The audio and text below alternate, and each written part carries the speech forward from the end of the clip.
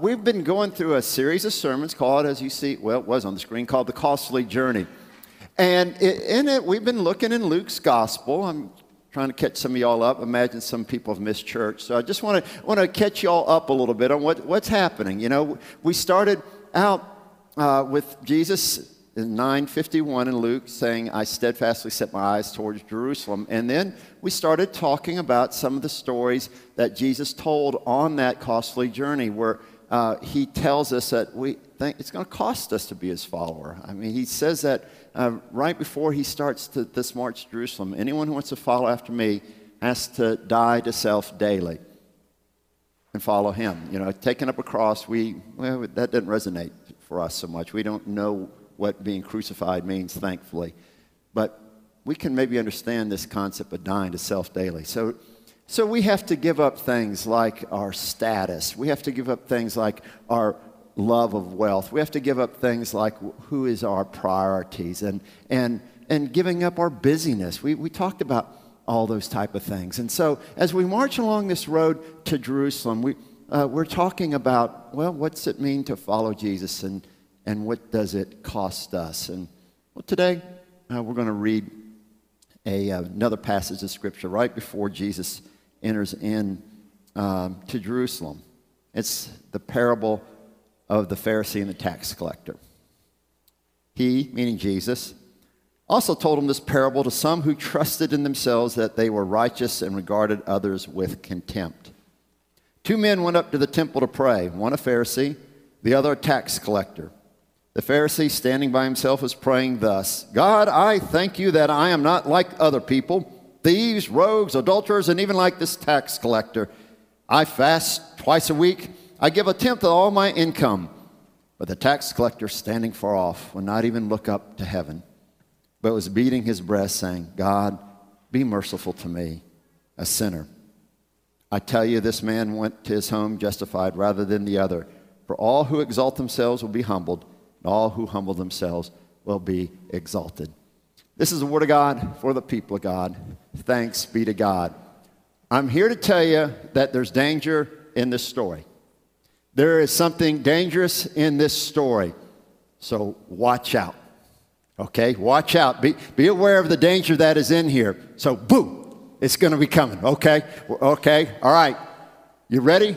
Boogeyman going to come out from behind the organ or something? Just watch out. Be ready. There's danger here. It's lurking. Okay?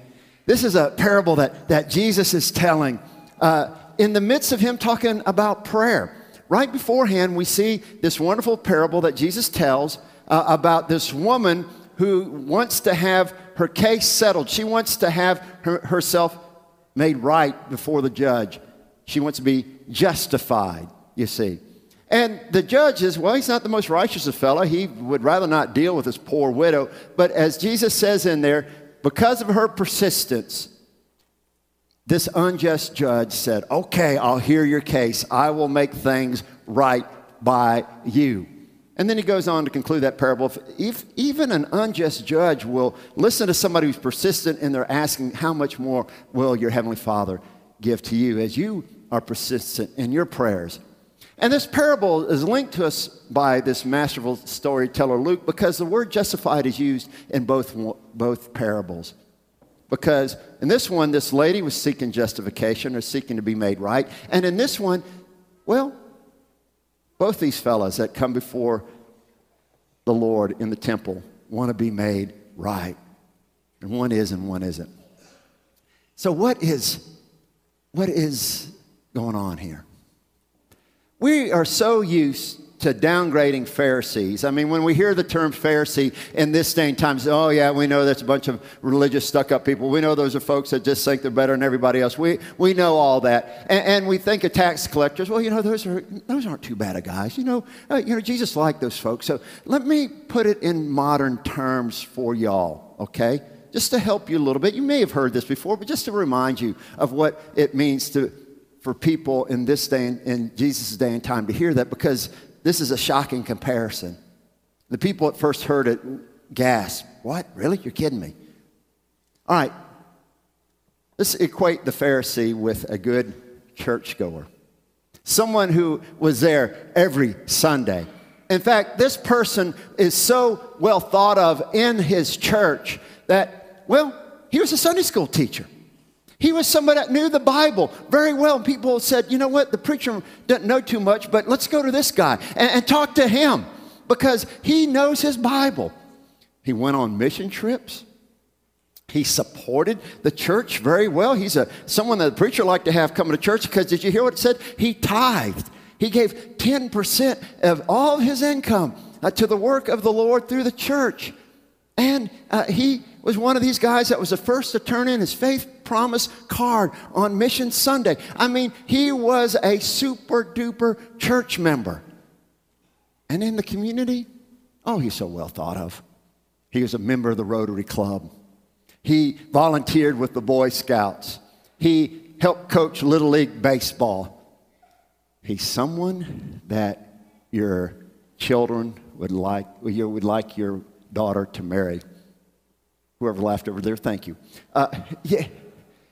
Yeah, this is an upstanding fella.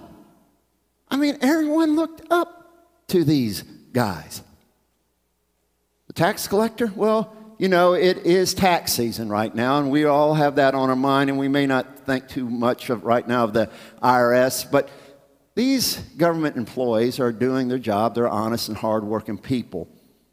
So let me equate what a tax collector was like back in Jesus' day. He would be equated with a collector for the mob. He was a guy that would go from door to door and say, hey, you don't want something bad to happen to your business? Well, then you pay me and we'll make sure everything's going to be okay, okay? That was this guy. He was a guy that went around and made sure bad things didn't happen to you because, well, if you didn't, the enforcers are going to come and maybe do some kind of bad to your business or to your home or to your person. And people like that, well, you don't like them, do you? That's who these tax collectors were in the minds of the people of that day. So we have this good, upstanding Pharisee and this hated tax collector in this parable. And the end result has to be pretty shocking. See the danger in there yet? See it? Okay, let's keep going. The Pharisee comes into the front of the temple and he prays a prayer that says, Lord, I thank thee that I am not like other folks. And we might look down on that prayer, but that was a common prayer for Jewish men. They would say this, Lord, I thank you that I'm not a Gentile or an ignoramus or a woman or a slave. That was a prayer. We see that recorded. So he's not doing something too out of the ordinary. He said, you know, Lord, thank you. I'm not like those other folks. And before we get too high and mighty about that, we get smug ourselves, haven't we ever said, Lord, I thank you that I wasn't born on that other side of the track, or that I'm not homeless, or I don't live in that country. We might have said a similar prayer. But then it gets to be problematic because he says, Lord, you know, I'm a good guy. I tithe. I fast twice a week. You know, Lord, I've done so much for you. I have earned my way into your good graces. You know, when I think about what life's going to be like after I die, I have got it all stored away in the heavenly kingdom. I have got myself prepared for your glory. Now, I feign to ask this question, but does this sound familiar, like a story that you might have heard a few weeks ago? Remember that? All right. Remember 2 weeks ago, I asked you to remember the story from the week prior, and when I asked you to nod your heads, even those of you online, got crickets. So I doubt you remember from 2 weeks ago what we talked about. But 2 weeks ago, we talked about this rich guy who said, you know, I've got it all together. I've made so much money. I have done all this stuff. I have got my barn so full. I can take it easy because I've earned all this stuff. And in no regard did he say anything about being thankful or his position in light of who God was, enabling him to get all these things. And it's the same thing here. This guy is saying, I've done this. I've made my way. I've fasted. I've given. You know, God, aren't you lucky that I'm on your side? There's nothing in light of who he is before God. Nothing is said there. Is that the danger? Maybe. And then there's this extortionist. I'm going to use that term, not tax collector, because we don't get that. But you know what an extortionist is. You know, someone's going to go around and, you know, get some money from you by hook or by crook. And trust me, y'all, the mob looked like choir boys compared to what the Roman Empire was. Okay? Remember, the Romans crucified people. So, here's this collector for the mob. And he goes into the temple. And note, it's not his synagogue, it's the temple. Because this guy is so unpopular in his hometown that he can't go to the local church. I know if he stepped through the back door of that church there, he'd say, what in the world is this guy doing here? We may be so nice in our setting here that we wouldn't tell him to leave, but we would sure look at him like, what are you doing here? So he didn't feel comfortable going to his local church. But there's the big cathedral. And he walks in. And Jesus is so knowledgeable, he didn't place the man in the synagogue. He knows that he has to go to the temple. And there in the temple, overwhelmed by the grandeur of it all, this temple that Herod had built was truly magnificent, covered 3 football fields. That's how big it is. And he goes in there overwhelmed by the grandeur of the building and by this sense that this is the place where God Almighty lives. And he realizes who he is in light of that God. And he just says, Lord, have mercy on me, a sinner. And Jesus says it's this one who goes away right with God. It's this fella. See the danger yet? Okay. Scripture is replete with examples of contrite people being made right with God. This isn't something too out of the ordinary. Remember in the affair with Bathsheba, David is approached by Nathan, and here is what David says in response to being told, you're the man. Have mercy on me, O Lord. Have mercy on me. Create in me a clean heart. For here's a sacrifice acceptable to you, a broken and contrite heart you will not despise. Isaiah 57 says this, the Lord dwells in high and holy places and in the hearts of all who are contrite and penitent. And there he will uplift the hearts of those who are this way. And we all know the story of Jonah, I think. You know, we know about the whale, but the story ends with the people of Nineveh hearing the fact that they need to change their ways, and they do repent. They are sorry for their sins. They are contrite, and God justifies them, makes them right. You know, I think most of the people within the sound of my voice, either y'all watching online or in this beautiful place, when we look at ourselves, I think we say, you know, I'm not what I ought to be, don't we? I think most of us do. I know when I look at my own life and I look at who I am in the light of who God is, I mean, wow, I got a long way to go, y'all. Don't believe me? Ask my wife. I've got a long way to go. And here's the danger in the text, though. Here's the danger. That we say this, thank God I'm not like that Pharisee. We say that, I know I'm pretty humble, Lord. I know I'm contrite, Lord. And we walk around thinking to ourselves, I'm humble. I know I'm a sinner. I know I'm blown. I'm not like those Pharisees. I'm not like those rich trick folks that are hypocrites and walk around like that. No, I'm not like that at all. And boom. The tail has been twisted, and we are just like that Pharisee. For any time we compare ourselves to somebody else, whether we think we're too high or we think we're too low, we've done what the Pharisee has done. And we shot too low. And C.S. Lewis, in his wonderful way, makes fun of us who like to take pride in our humility. In those delightful letters called the Screw Tape Letters, you may have read them. He has the demon Screw Tape writing to his nephew Wormwood, and he says, now, whenever your victim begins to think of himself as humble, make him think that he's pride in his humble humility. Make him think like, I'm a humble person. And then if he ever thinks to himself, I'm being a little prideful of my humility, then make him think that, I'm proud of the fact that I notice that I'm humble. But he said, don't carry this on too far, because he'll begin to get what you're talking about and he'll start to laugh at himself. That's a good place to be. Not taking ourselves too seriously. Being able to laugh at ourselves, even as we look at ourselves and think, I don't think I'm too good a guy,